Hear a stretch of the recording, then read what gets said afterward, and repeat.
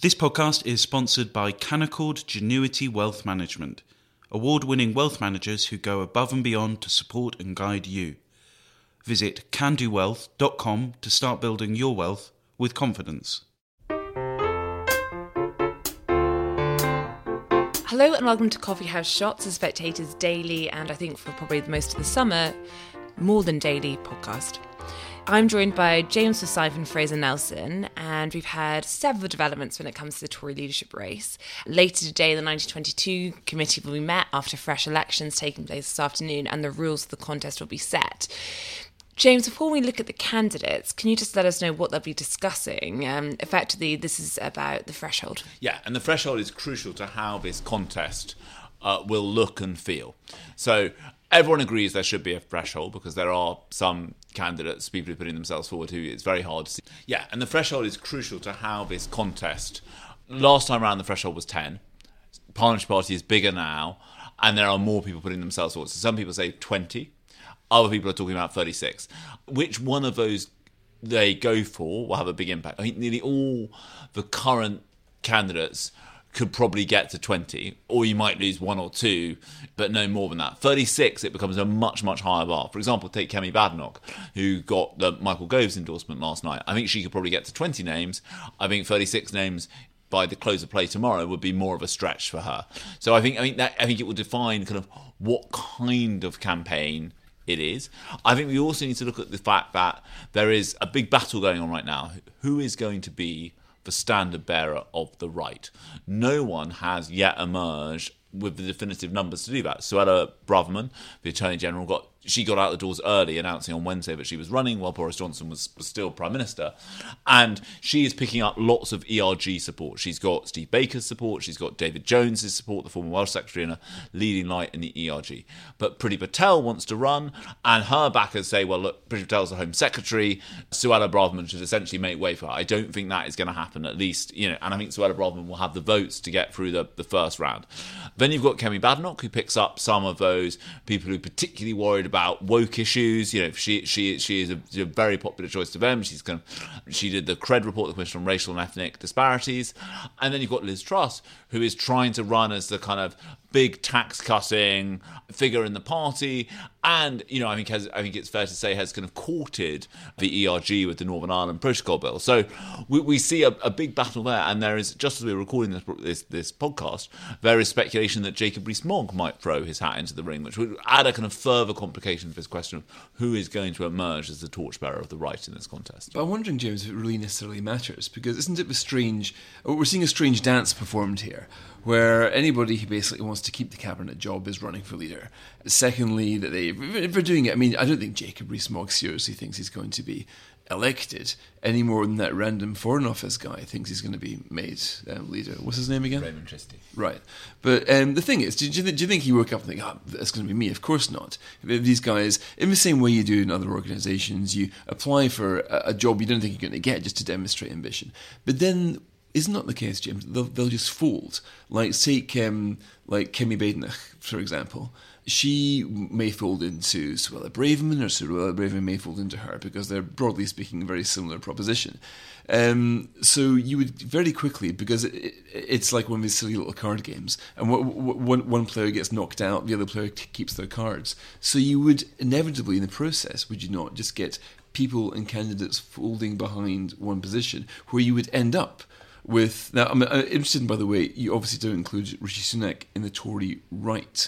Would you just say? Would you say the left or the centre or what? But anyway, suffice to say that under your analysis, there's going to be a challenger from the right. But I don't see why, even if there's like 5 or 6 candidates from the right now, we won't end up with one, because all the rest will get knocked out. I think you shouldn't always assume that people always fold in behind the candidate who's closest to them ideologically. Sometimes people think that they are more valuable endorsing someone slightly different. You saw the joint tickets attempts yesterday with Jeremy Hunt and Esther McVeigh and Tom Tugendhat and Anne-Marie Trevelyan. Right, but they don't take the voters necessarily with them. No, not necessarily. But I also think that this is the Tory right, there are faction upon faction, there are distinction upon distinction about what kind of right are you, right? So for example, I think Kemi Badenoch is more exercised. Badenoch. Sorry. is more exercised by critical race theory, trans issues, than she is about the Northern Ireland Protocol, for example. Whereas I think Suella Braverman is probably slightly the other way round, in that she probably places more emphasis on Brexit and ECHR-related issues than that. I think Rishi Sunak is a very interesting point, because here he is a Brexiteer and a fiscal conservative. And I think that, but I think you wouldn't place him on the right in your language. I don't think he is running as a factional candidate.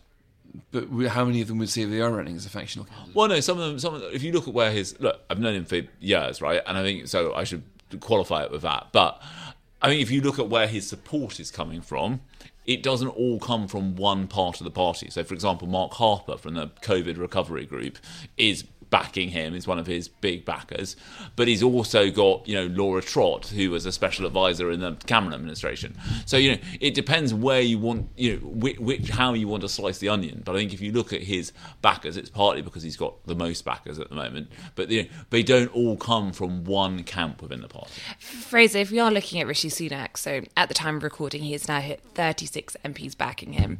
Even in the most extreme scenario, we're talking about the 22 committee, which is raising the threshold to 10%, that's 36 MPs. He has now made it to the next round. And I think there is a growing consensus that amongst MPs that he is very likely to be one of the two in the final two.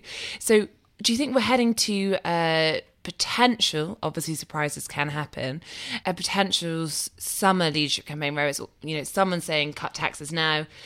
That seems to be nearly every other candidate's pitch. And Rishi Sunak saying, don't do that right now. Yes, I think something like 9 out of 10 of these candidates, or 10 out of 11, are saying, running against Rishi Sunak, not just as a candidate, but also with his policies, saying we need to cut taxes now, we can't afford these taxes. They're very disturbed by Rishi Sunak's decision to break the manifesto pledge and increase national insurance, and most of them would reverse that instantly. So it's not hard to say that whoever gets through will be running on a tax-cutting pledge, leaving Rishi Sunak into a rather difficult position where he will be saying, look, it's not fiscally responsible to cut taxes. So he will be offering blood, sweat, toil and tears. In other words, he's saying, look, we don't have the fiscal attitude to cut taxes. I'm not sure how well that will go down amongst members who would argue that, whether it's fiscally ideal or not, the Conservative Party made a solemn promise in the manifesto that it should keep. So yes, whoever it will be challenging, if Rishi Sunak does get to the final two, as it seems right now, although this is in this great sort of wacky races, you never know which one of them is going to hit a tree as they fly through the sky here. Now, typically what the Tories do is they will choose a candidate likely to win amongst the members, but they will not send against him another candidate who's likely to win amongst the members. For example, Liz Truss and Kemi Badenoch, right? The two of them, they might just win. Liz Truss has got a big popular membership support. We can see that at Tory party conference. Every time she gives a fringe conference, there's queues out the door of these members who feel revved up by her. And the same thing is true with Badenoch. I mean, she has been the sort of momentum candidate here. She wasn't expected to run, then she did. Then the bookmakers had her as 8th. Now she's 4th. Now she's got Michael Gove's backing. She's a little bit unpredictable. You could argue, as James has done, look, she's got no experience. She's not really a credible candidate for prime ministership. Whereas somebody like Liz Truss is as a holder of a great office of state, she's a much more credible candidate. I think either Liz Truss or Kemi Badenoch, I would put them as unpredictable. As opposed to Penny Mordaunt, I'd say if she got to the final two, she would probably fail. But if you look at previous leadership elections, the Tory MPs have tended to choose the other candidate, not because they're good, but because they're kind of not. Like Jeremy Hunt was always going to lose against Boris, always. So you would sometimes get a situation where, say, the Boris Johnson supporters would end up voting for Jeremy Hunt rather than Sajid Javid because they thought that Jeremy Hunt was a better opponent for him. So you might get some of that. So this is, the most duplicitous electorate in the world. You can never tell what they're thinking. And James talks about where the MPs are ideologically. On top of that, you've got to place job offers. Who's been offered what job by whom? Who, out of your early endorsements, has been said, look, you'll be in my cabinet, you'll be minister of my government. And that's not to do with ideology. That's to do with people being left out in the cold a bit too long and wanting to come in to the warm. So incredibly difficult to predict. But I would not be as bold as to say that the two best candidates are going to go through to the membership. Normally the Tory MPs will know who they cannot stop going to the membership, but they will also know who they don't particularly want. So I imagine, I could have this wrong, but Liz Truss is way more popular amongst Tory party members than she is amongst Tory party MPs. So there could be a bit of a stop Liz operation. And let's just talk briefly about Penny Mordaunt, James, because she is currently number 2 when it comes to MP support that's publicly out there. But she has faced a backlash and some blue on blue from Suella Braverman. Yeah, so Penny Mordaunt has the second highest number of public declarations, or did as we began to record this podcast. It's changing by the minute. And the view among the people who know the numbers very well is that she has quite a lot more left in the tank. She's got lots more people to come out in her favour. But James, can you talk us through a little of that? I mean, why has she got so many people? I think she's very personable. I think she has been working on this for quite some time in terms of building up support and network of support in the party. I noticed when she launched yesterday, I went to that Who Is to see that when her website was registered, PM for PM. It was registered in May 2019, the last leadership election. So she's had 3 years to work on this, and she's written a book. But I was still quite struck by somebody who wasn't exactly a high-profile name under the Boris Johnson government, now emerges... And I think this concept she has of servant leadership, right? Not all been about her. It's very deliberate that her face never appears in the video, just her voice at the end. I think that is popular with MPs who feel that they've had, who are kind of slightly fed up with these high-profile, high charisma. They would quite like someone who is more first among equals rather than some kind of quasi-presidential style figure. So I think that goes down very well. Right, so the many MPs who think for under Boris it was too presidential, we need to shift back to cabinet government, collective. So they vote for Penny Mordaunt not because they're hugely enthusiastic about her, but because she offers a return to a style of government which they think would be better. But I think she also ticks a bunch of boxes. She sits for Portsmouth, which is she's obviously not a Red Wall seat, it's a seat in southern England, but it bears some similarities to those Red Wall seats, former industrial base, and she's got, service background, which, as Katie wrote about in the magazine, is always a plus with Tories. And, she's a working class woman, and people think that would be, would discombobulate Labour and would be hard for them to attack. And now, as Katie wrote yesterday, it's actually the woman question which is an issue for her, which is she said at the dispatch box, which went, I think it is fair to say, further than government policy. She went out of her way to say that trans women are women and trans men are men. And this is seen by many in the Tory party as kind of denying biology. And there's a particular row because there was a piece of legislation being introduced to allow Suella Braverman, who is also running for leader, to stay as Attorney General after she had a baby and take maternity leave. And that legislation, Katie will correct me when I go wrong here, referred to pregnant people rather than pregnant women. The House of Lords said, well, hang on a second, only women can get pregnant and have babies, and so it got changed back. And that was then, it was in accepting that amendment from the Lords that Penny Mordaunt said those words at the dispatch box. And Suella Braverman wrote a piece yesterday which, without mentioning Penny Mordaunt by name, made it quite clear that she held Penny Mordaunt responsible for the fact that the legislation had initially intended to kind of write women out of the picture and instead talk about pregnant people. Suella Braverman is effectively saying that Penny Mordaunt is lying.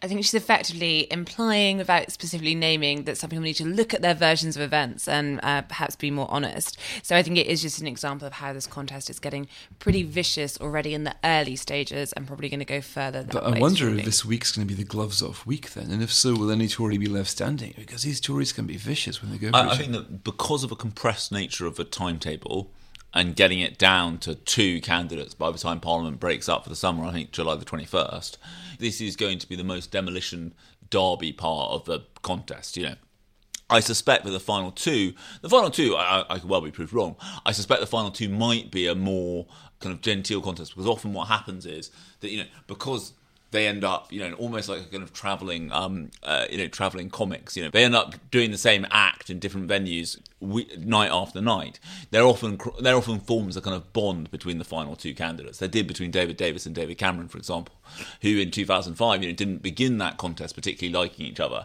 but just the sheer amount of time they spent in each other's company, waiting to go on stage and the like, they actually kind of learned to get on with each other quite well. And that dynamic might well reassert itself in the final 2. But I think this bit of a contest will be particularly punchy. I suppose we're hearing, aren't we, that Rishi Sunak's being accused of all sorts of things, about having Dominic Cummings secretly on his side. Nadeem Zahawi says he's being smeared because of his finances, though he says he's not under investigation, or at least doesn't know he is. I haven't heard anything coming against Kemi Badenoch yet, although you might mention that her ancestor, the Wolf of Badenoch, burned down Elgin Cathedral. Terrible. Well, you just added to it then, Fraser. You've got your own dossier I have to say, those of us from that neck of the woods still, the Wolf of Badenoch is a notorious figure, and it's funny to think there's another Badenoch. They always reassert themselves as Badenochs. Yeah, I think with in these strange forms. I think with the fresher faced candidates, there's clearly, in theory, there's likely to be less dirt to throw around and probably a bit less bitterness. But then it gets back to James's point, which is, are they really ready to be Prime Minister? And to discuss that, I'm sure we'll be back later tonight once we know the rules, and back tomorrow. Thank you, Fraser. Thank you, James. And thank you for listening. Thank you for listening to this episode of Coffee House Shots. If you enjoyed it, please leave us a rating and review. And to keep up to date with the world of Westminster, sign up for unrivaled insight and analysis with Isabel Hardman's Evening Blend newsletter, delivered to your inbox every weekday evening. Sign up at www.spectator.co.uk/evening-blend.